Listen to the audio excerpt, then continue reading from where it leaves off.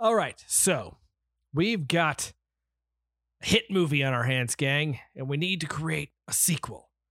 What do we call this sequel? How about The Fast and the Furiouser? No, you don't like that one? What about The Faster and the Furious? You don't like that one either. Okay, what about Too Fast, Too Furious? The movie we're talking about today. Y'all.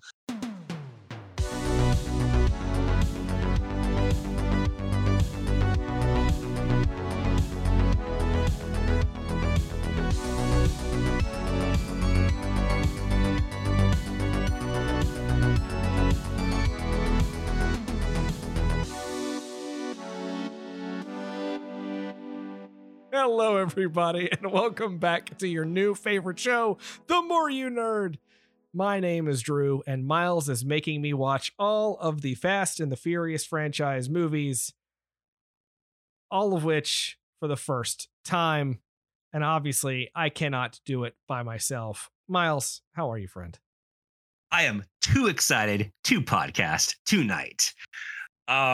And I'm not, it's not just me. We agreed to do this, both as a social experiment about this entire franchise and the world's fascination with it, which we talked about a lot last week, really stems from the franchise as it's made from the fourth entry onwards. And I've talked to a lot of people who are avid Fast fans, and a lot of them have said different things. That's why I went into this one with very low expectations, because this one, amongst most Fast and Furious fans that I know, is tends to be at the bottom of the list. And well, a lot of those people, I'm happy to say that is continuing the trend not tonight for me. But those friends will still also say it's still a super fun movie. I will still watch it when I marathon these films, but it is the weakest. And our next film is kind of seen as the dark horse of the franchise. And I was probably most excited to get to this one because of its reputation. A lot of people, and some have not been as kind to this movie as time has gone on, and some this movie's been very, very kind to. This movie is, I mean, obviously the first movie made a good chunk of money. We talked about this last week. It made like $250 million, something like that, or I think at the box office, and which in 2001 was a huge chunk of change. Yeah, it's pretty good. Pretty good. Pretty good. So they wanted to do a sequel. Obviously, as soon as that first one had its opening weekend, they're like, all right, we're getting to number two. And famed director John Singleton was extremely impressed by the first movie. He got super, super into it. His reaction was, damn, why did I think of that? Because he grew up in South Central LA. He said we had street races all the time. He loved the culture of street racing influenced in the film. And he was very excited to do a sequel. And which is pretty notable because you don't see this happen. You see it happen more frequently now with the culture of, oh, someone directs a acclaimed indie thing, and oh, some franchise is going to snap that director up. It's something that's happened the last, I would say, 15 years. Well, maybe even 20, but it wasn't as in vogue in that 90s culture, I feel like. And I mean, this guy, John Singleton was a Academy Award nominated director, most notably for Boys in the Hood, but has done, I mean, For Brothers, Poetic Justice, Higher Learning, Baby Boy. Like, he has done a lot of films that critics love, and he has also been someone who is very esteemed in like African American film studies. Like this guy was a huge voice, especially in the 90s. I mean, I remember seeing Boys in the Hood in the 90s, and that movie kind of blew my mind when I saw it, because I'd never seen anything like it at the time. And so you have that, and then you have then you have the script, which, I mean, as much as, spoiler warning, I very much enjoy this movie, the script is the weak part. And They initially offered Vin Diesel $25 million. $25 million in 2002. That's insane money. The budget for this movie, for the record, was $76 million. $25 million would have been huge. I remember when Jim Carrey made $20 million off of a movie in like the early 90s, and it was like a whole thing. Yeah, and we talked about, I mean, again, we talked about last week where, Vin Diesel had been, building his star up, and he refused after reading the screenplay, feeling it was inferior to the original, and chose to do Chronicles of Riddick instead, which sadly did not make $260 million at the box office. But we also have known Vin Diesel's a big nerd, and doing sci-fi stuff and playing his own sci-fi hero was very much in his wheelhouse. And his 2015 interview with Variety, I love this. They didn't take a Francis Ford Coppola approach to it, which I'm assuming he's talking about The Godfather Part 2. I had mentioned that, Vin Diesel is a fan of film, like capital F film studies, but this movie's a capital F, all right. Oh, you shut up. This podcast might end tonight, guys, because of some people. But he said they approached it like they did sequels in the 80s and 90s, where they would drum up a new story, unrelated for the most part, and slap a name on it. I don't think that's entirely fair for this movie, but I understand what he's saying, because it does kind of echo things that even we have watched for the podcast when we're doing our like, there probably is a universe where this movie didn't do well, and this would have been our franchise follies, because if you look at Caddyshack 2 or Speed 2, the stuff that we've done, this does take similar notes in terms of trying to sequelize something that was successful before. I think it's way more successful than either of those movies. To be fair, this movie is way better than Caddyshack 2 and Speed 2. I will give it at least that. It's certainly better than Speed 2. We all know how wrong. What is wrong with you? I love Caddyshack 2. I have blocked that out of my memory. Because the only Caddyshack movie, as far as I'm concerned. I'm not even playing. Part is that song. Kenny Loggins song, Nobody's Fool. It's so good. Okay. Anyway, let's talk about this movie. We have this sequel come out, and I remember people still being stoked on it. I mean, this movie made $236 million at the box office. This movie did very well. So a lot of fans at the time who were fans of the first film certainly enjoyed themselves enough. And I guess we should just kind of get into it, and we'll also discuss the nature of the sequel as we go in. Now for this podcast, I did, unlike my co-host, watch the prequel short film to this movie. It's a 6-minute short that just basically says how Brian got from A to B. He drove. And oh my gosh, really? He drove a car? Yeah. So did it have four wheels, or did it have three? It is a mostly silent film showing that at the end, it looks like they took a deleted scene from the first film where Brian decides to leave the force and hops in his car and starts driving cross country, and on the way racing different people, trading out cars, buying, selling cars. And then comes across a little cutie as the apparently there's a national manhunt for him, which is not mentioned at all in the film. Not in the slightest. So again, we should. So when this movie starts, our boy Brian is not in California anymore. He is in Miami, Florida, trying to get involved in the street racing scene there. And unlike the first movie, he is in fact no longer a cop, which we learn relatively early, I want to say, when he becomes a cop again. Well, yeah. So this one, I love this because this is very much like a 80s sequel where it's like you have Jean-Claude Van Damme who's out of the business, and then something happens and he's brought back in. So there is a street race at the beginning of this that gives you some of your characters who don't have enough screen time. And at the end of that race, the cops come.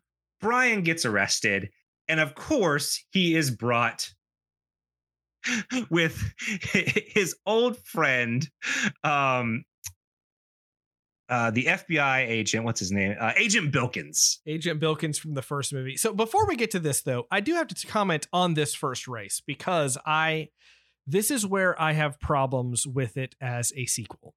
These are where my problems with this movie began. Okay.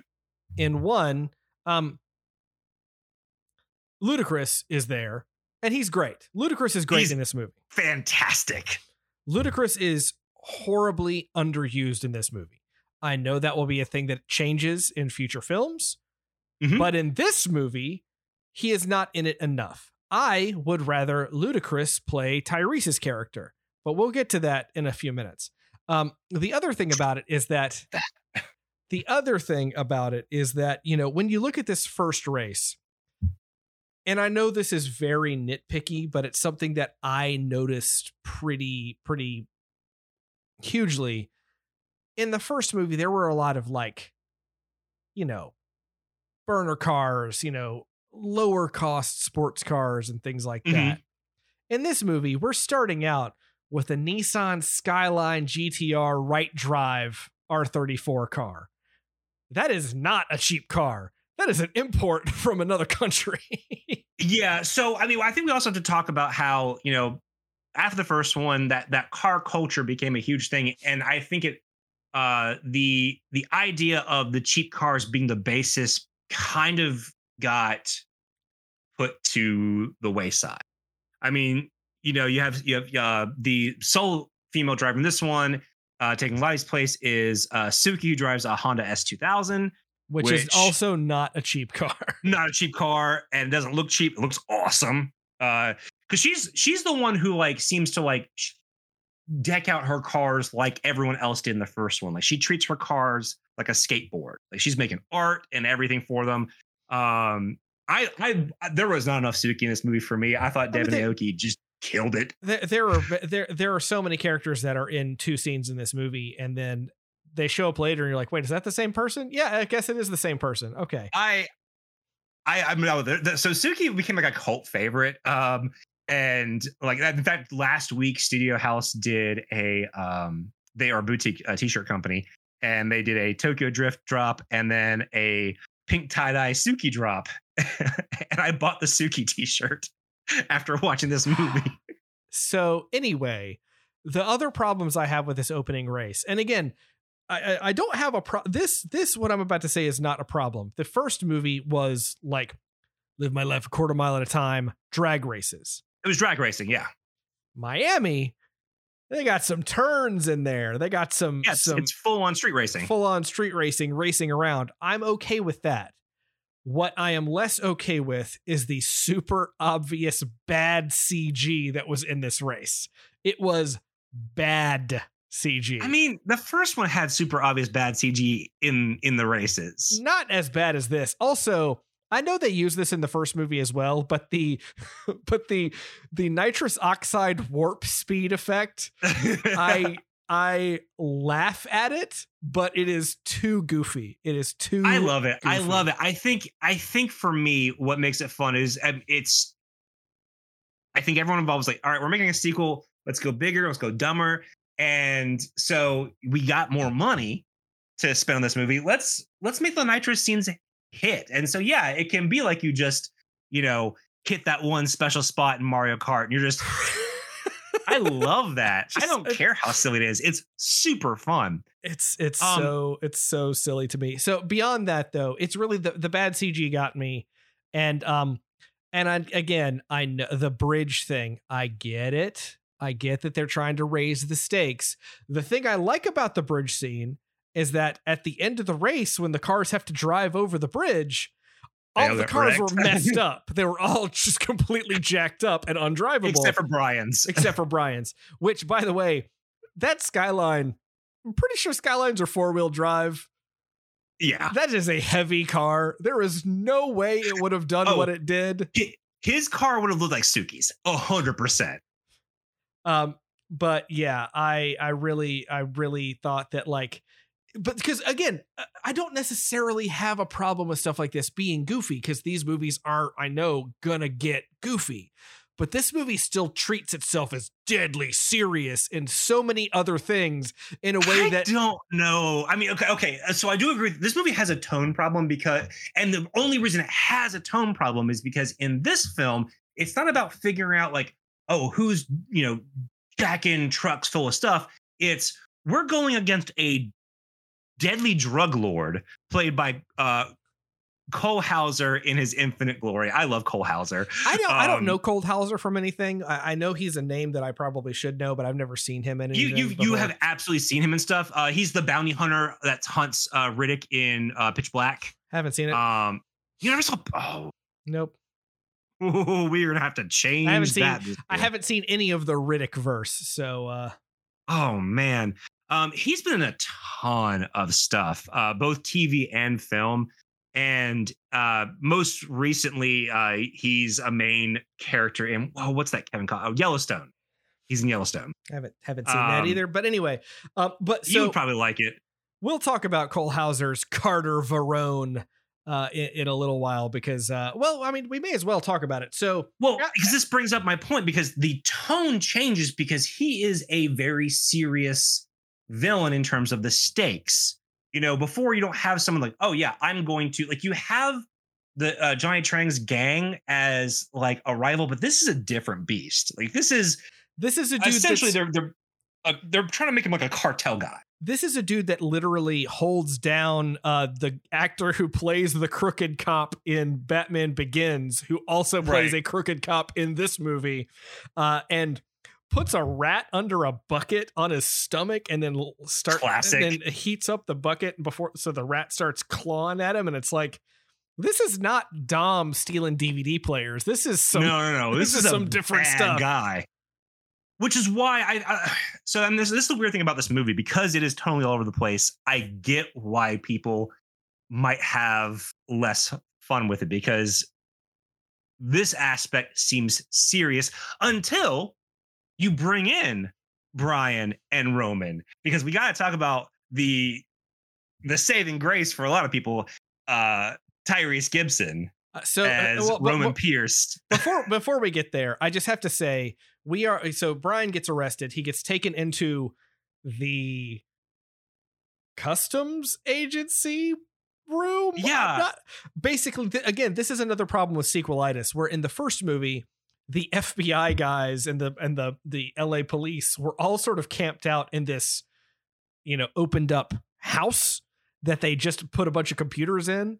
And in this one, they've got like a full screen with windows and overlays, and like it's a movie theater style, room. And it's like, all right, this is not how the customs in Miami operates, dudes. Also have to call out customs agent Markham, played by James Remar, who I know best as Dexter's dad from Dexter. So watch out, Brian and Roman. Don't let the Bay Harbor Butcher come after you. Because I've seen like 3 episodes of Dexter back when it came out. Yeah, his son's a serial killer. That's the whole point of that show. And he sent his son to serial kill. So spoilers for Dexter, I guess. So I love the scene where he gets taken by customs, because they say, oh, you'll be working with this agent, and Brian's like, I don't know this guy. Can he drive? And gives him a really silly rhetorical question that he cannot answer, and says that he'll only do it if he gets to pick the driver. And this is where the weird synchronicity with the first film comes into play, because we find out that the person he picks, which is Roman Pierce, played by Tyrese, at the time was just Tyrese.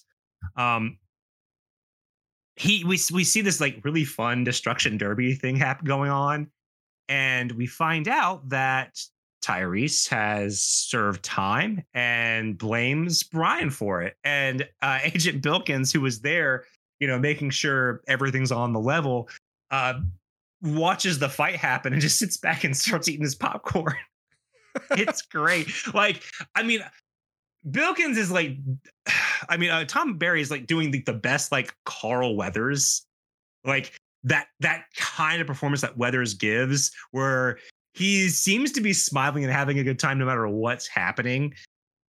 Similar to Weathers' performance in The Mandalorian. Yeah.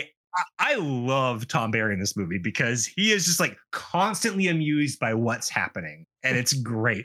And it's very similar, and this is going to sound strange, but it's very similar to Willem Dafoe's character in the Boondock Saints movies, where it's the character who's like starts off kind of on you know the hard ass cop who sort of gets swayed by the bad guys, and in the second one, not the bad guys, but the two brothers who were killing bad guys, and the second one, he's 100% revealed to be on their side. Yeah. And Bilkins is like very much like that kind of character. They need that switch for him in this movie. I'm sorry to pause.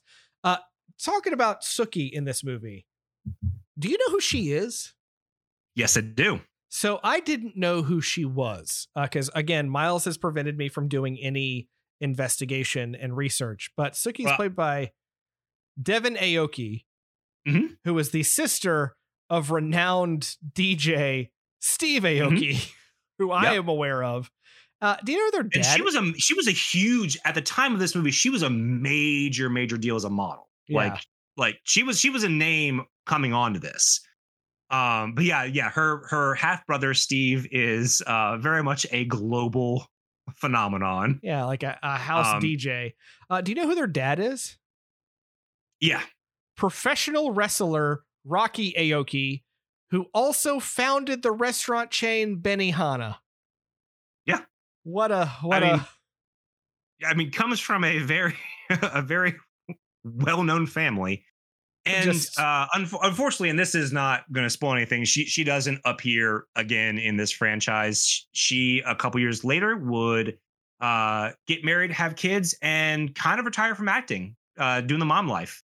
And she's popped up here and there since then and done some events with her brother. But she kind of walked away from acting a couple years later, and I think she's the mom of 3 kids. And I think 4, based on what I was just looking at. Yeah, I think 4. And I mean, she'll do stuff every now and then. I think some documentaries, and I think she pops up in like a Brothers music video or something, but has mostly retired in terms of like being an active actress trying to do things. And I mean, you know, living good life, which is good for her. But I also would have loved to see this character return. There's still time, apparently. That's true. That's true. She I think she appears in like some sort of archival footage in the newest one. But wild. This movie is interesting because, you know, at the beginning of the movie, you think we're going to have a repeat crew of the first movie because they give you a guy that doesn't seem to care for Brian very much. You've got the one hot girl racer, kind of similar to Michelle Rodriguez's character, who's clearly a badass. And then you've got Tej, which is Ludacris' character, who is kind of a mixture of like, he's like a Dom and Brian combination. He is like, he doesn't race, and we find out because he had a crash a couple years back that injured himself. And so he's the guy that hosts all of these different, not just street racing, but also jet ski racing. He seems to handle everybody's he does money. Everything. And I do agree with you in the fact that like Ludacris is clearly having a great time. He has a lot of on-screen charisma with everyone who interacts with him, and is a joy to watch in this movie. Like, he is clearly having a blast. I think at this point, obviously he was already, you know, a big name. Yeah, rapper. He was already a popular rapper.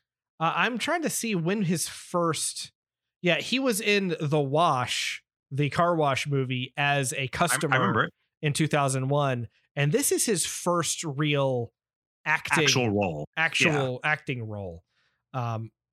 I mean, I remember him being on an episode of Law and Order SVU, but that wasn't until years later. Apparently, that was 3 years later.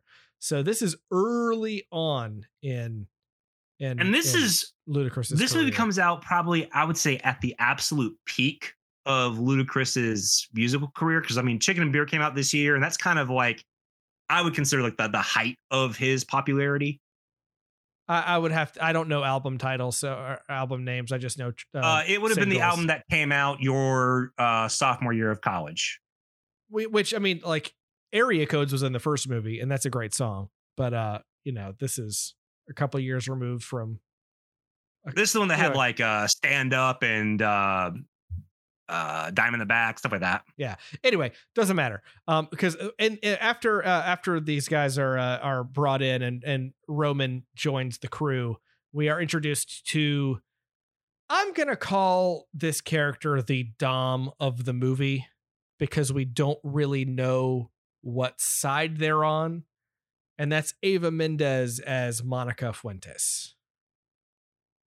Now, so you mentioned about how you wish that Ludacris had more things to do. This, I think they completely underutilize Monica's character. 100% they did. They underutilized almost everybody that wasn't Paul Walker or Tyrese in this movie. Because I will say, I mean, clearly from my enthusiasm talking this movie, I have an absolute blast with this movie.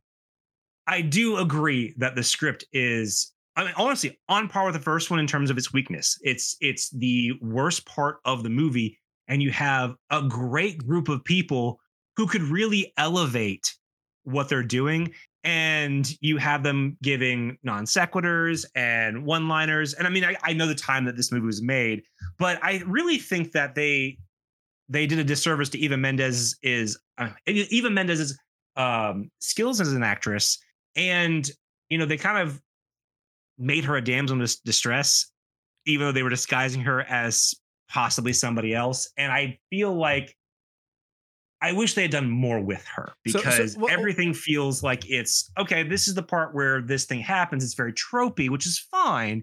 But the one character I didn't want to feel tropey in this entire thing was her character, and hers is pretty much by the numbers. Well, so Eva Mendes' character Monica is an embedded agent in Carter Verone's organization.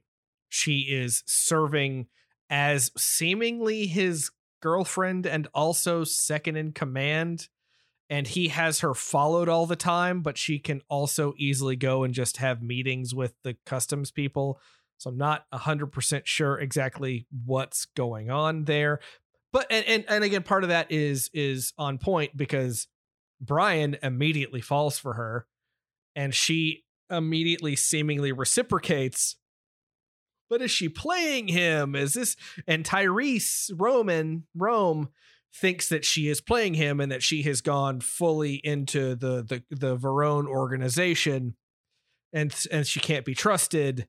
But unfortunately, what this movie does is it doesn't give us really any indication one way or the other where her loyalties lie, because she's barely in the movie. Yeah, I mean, I think that is the weakest part, because for anyone who hasn't seen it and is just listening along, Jordana Brewster in the first film, who had very little to do but got more scenes as Dom's little sister,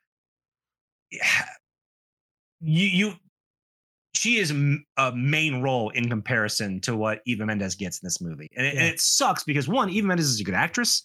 I think the role could have been really interesting. They could have done a lot of twists and turns. I mean, this movie is a very quick 108 minutes. They could have, beefed that up a little bit and made it a really intriguing movie, to where, sometimes you're siding with Tyrese and sometimes you're siding with Paul Walker. Like, it would be a fun thing. And I think the guys who wrote the script think they're giving you that, and they are 100% not.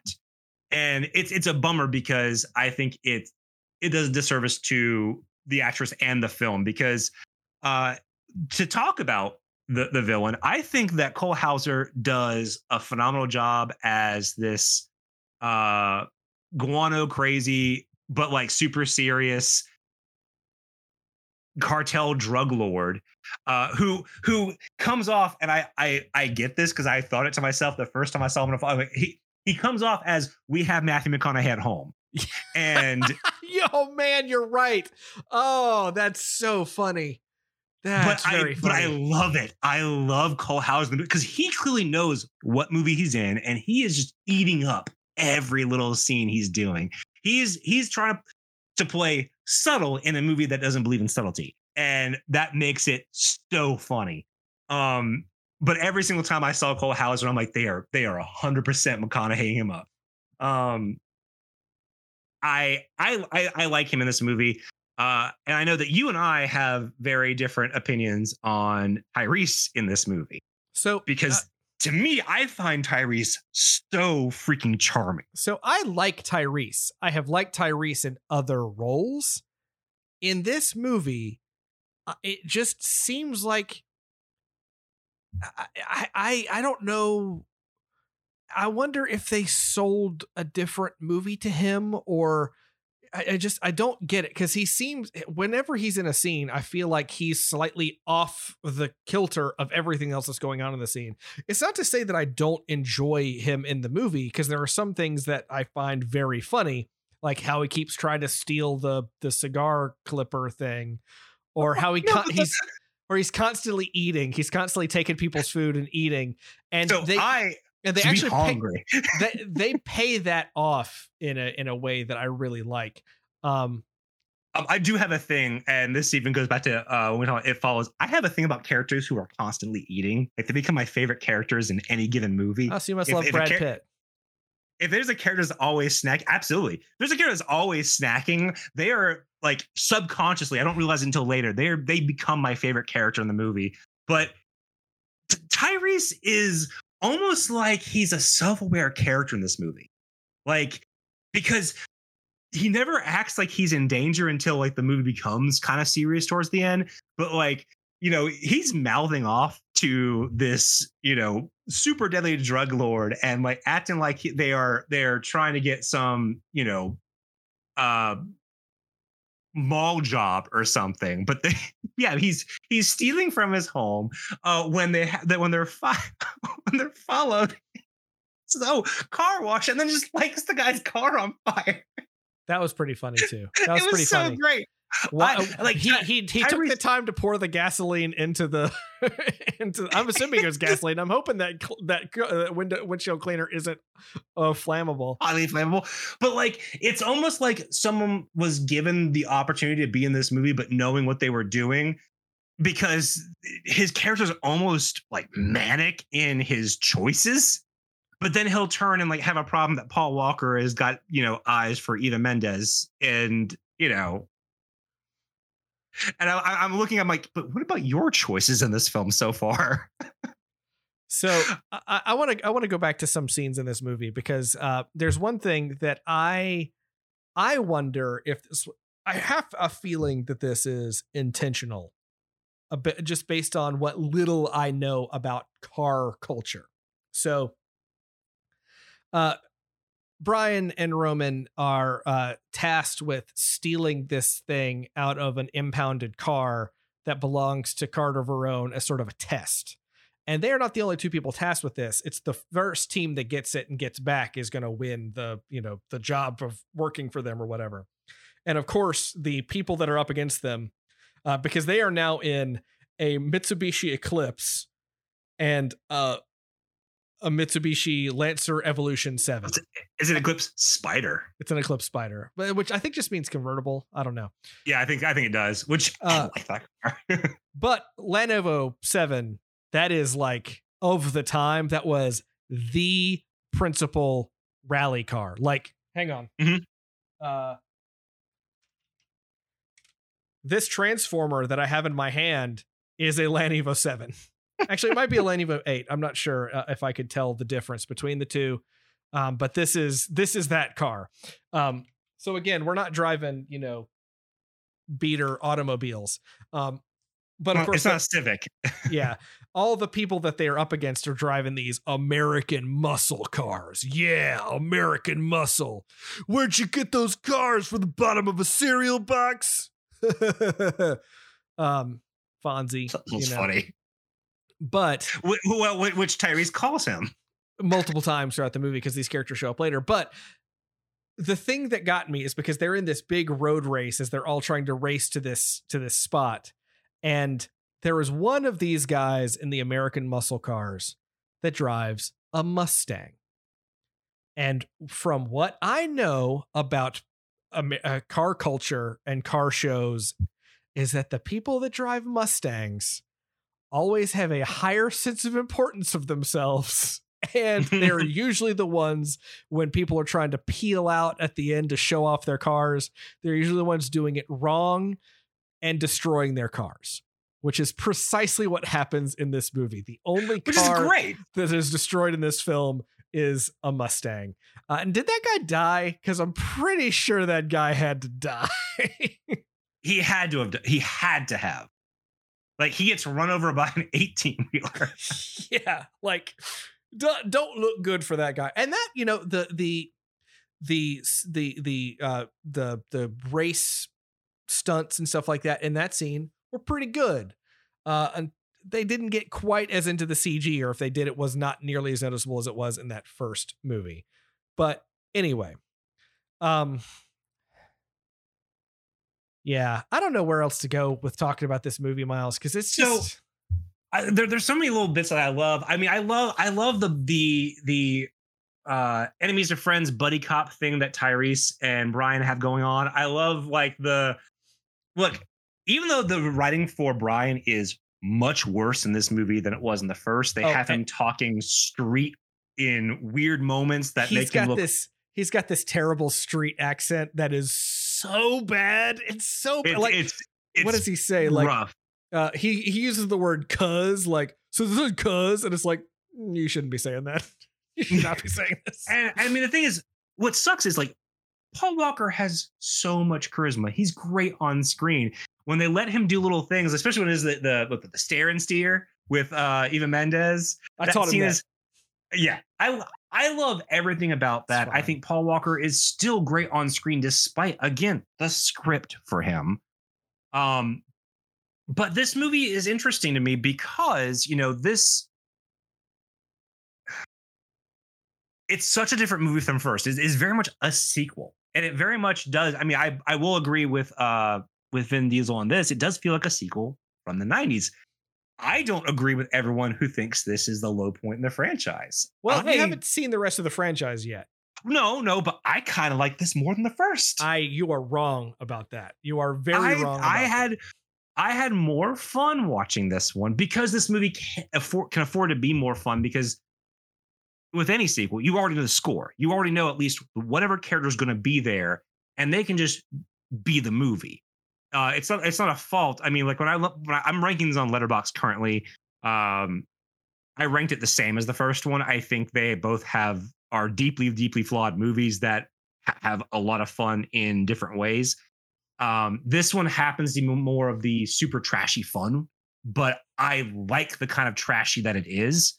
I needed more. I needed something. So. And again, I don't disagree with you, because I think the biggest problem with this one, more so than the first, is the script. I think a lot of the dialogue suffers. And I mean, they talk about this, you know, several times even now. I mean, Vin Diesel said the reason he didn't do the movie was because of the script. And Miles, I am about to say something that I cannot believe. I could not, prior to this conversation, believe that I was about to say. I think this movie suffers because Vin Diesel is not in it. Vin Diesel, who I have had opinions about based on very little, because I have seen very few things that he is actually in, but he has a reputation for being a particular kind of actor. And that first movie showed me that he could do acting. He can act, and he can play a complicated character. So that there are no one is complicated in this movie. There is nothing interesting about any of the characters that is happening in this movie. The concept of complication was there. They didn't follow through with it. I think Vin Diesel, Eva Mendes was supposed to be the complicated character, which I called her the Dom of this movie. We're supposed to think that, but then she's not in the movie. And the worst thing that happens to her is that she gets like physically assaulted by Carter Verone in a weird, creepy let's not way. downplay that. Like, I hate that. Ugh. So I don't disagree with you because I mean, again, I have seen actually a larger chunk of Vin Diesel's filmography than I thought I had. I've seen outside the Fast stuff. I've seen most of his movies, including The Pacifier. And actually, I watched one of his movies right after this because I'd found out that Krista had never seen Boiler Room, and Boiler Room is a great movie. And I haven't seen Boiler Room in 20 years, so it's so good. But it also highlights what he can do because he's not the main character of the movie. But every time he's on screen, your eyes are glued. He gives such a mesmerizing performance in what he's doing, and he's always done that. Like even in trash movies that he's been in, I would never say that that I can think of has been trash. I even like the last Witch Hunter that he did. I thought that was a fun movie. But so I don't disagree. I think this movie does suffer from the lack of Vin Diesel, but I don't think it suffers from the inclusion of any actor or even characters. Like I said, I think that Tyrese lights up the screen every single time he's on. I think he's extremely funny. I wish they had given Ludacris more to do because, and I understand that he does do a lot more as the franchise goes on, because I think what maybe gets people the most is this movie has so much potential to be like a top-notch blast, and it doesn't reach that, partially because, and I keep harping on this, partially because of the script, and the script doesn't seem to, or at least maybe when they made the movie, they didn't seem to lean into the strengths of the people like MC Jin, who plays Jimmy, who's a mechanic that works for Taj. Really, really fun.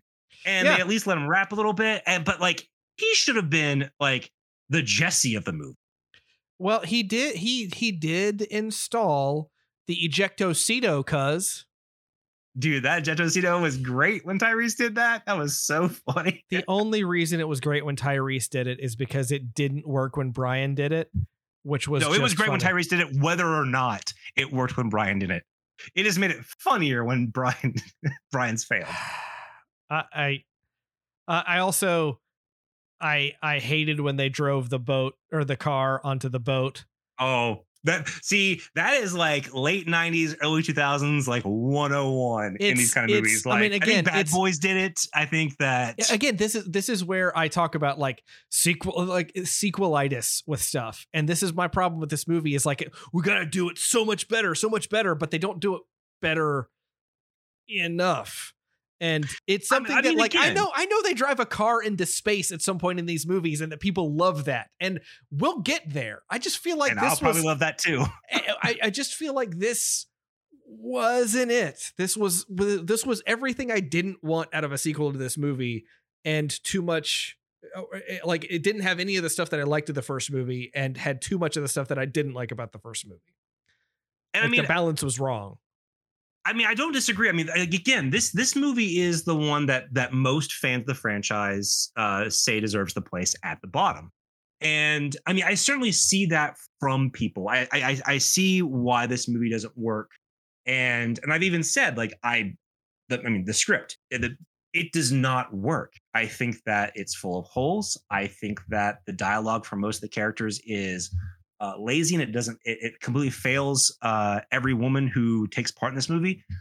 That said, it still managed to be super fun, probably because you have a deft director on board. You have a charismatic cast of young people who just eat up the space that they're in.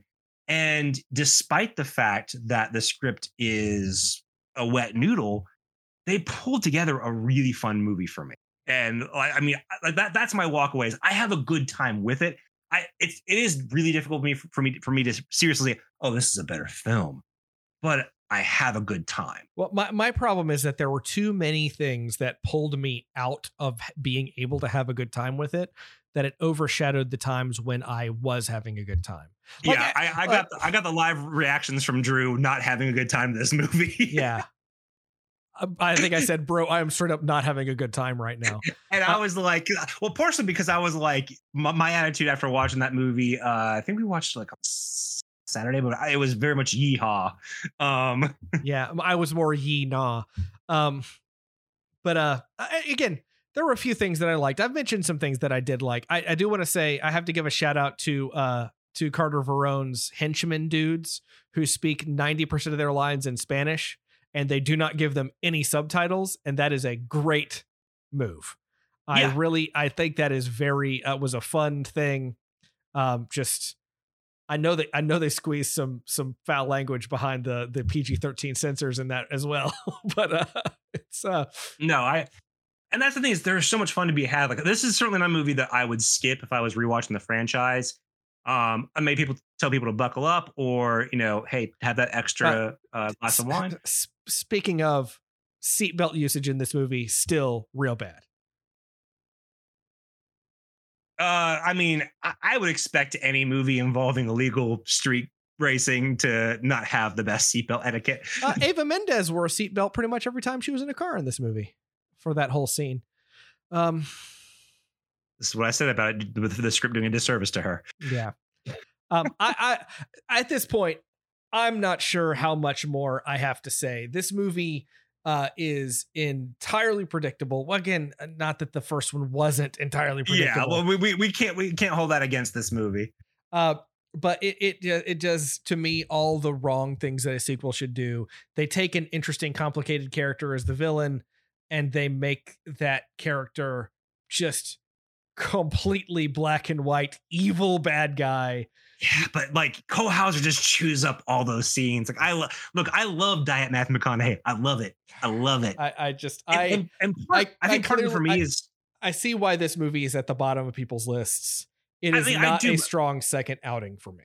Part of it for me is who you watch the movie with, because like I'm watching all these movies with someone who has seen, I think, up through 7, and like when we were watching the first movie, I had to tell her to stop quoting the movie because I don't remember anything and it was distracting me. But like she can quote like all of these movies, so Krista was having a very, very good time because she, like you, was a big Luda fan. So yeah, I mean, I get it. And I mean, honestly, the Too Fast, Too Furious song is really fun. It's not even the Too Fast, Too Furious song. I kind of forgot that it's a different song that he just yells Too Fast, Too Furious at the start of. And then that's the only part of that song that's at all about, oh no, the fight's out. Gonna punch. Yeah, I mean, it is funny that song is I mean, it's the Too Fast, Too Furious song, but it's also like not it's just like hey, Luda, can you just add a little bit of Too Fast, Too Furious in? It's like, okay, Too Fast, Too Furious. Here's the rest of the song. That's for y'all. And then here's Act a Fool. I mean, I can't wait to see him again. So we're not going to see really anybody, but I think a cameo in the next film. This is an interesting part in the franchise because while this film did well, and A- cinema score, savaged by critics, but the first one was too. Despite Roger Ebert giving it 3 out of 4 stars. So good on the man for having some taste. They shifted gears. I will talk a little bit more about puns tonight. Come on. I mean, it's all summer long, baby. It's all summer long. We're going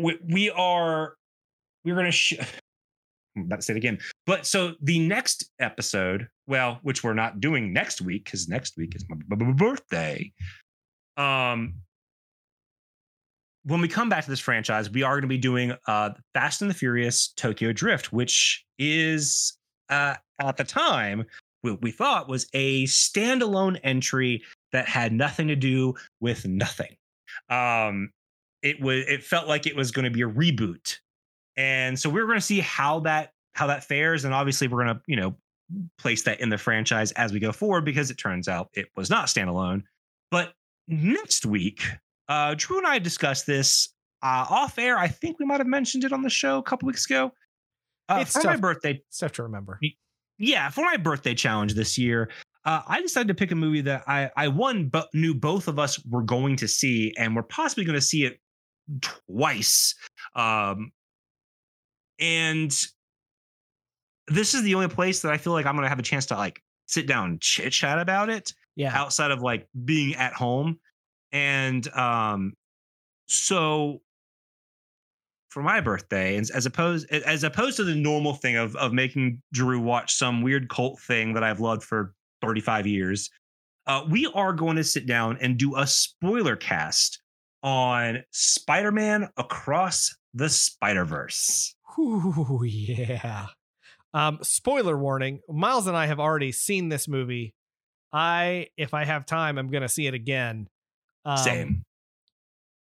Bigger spoiler warning.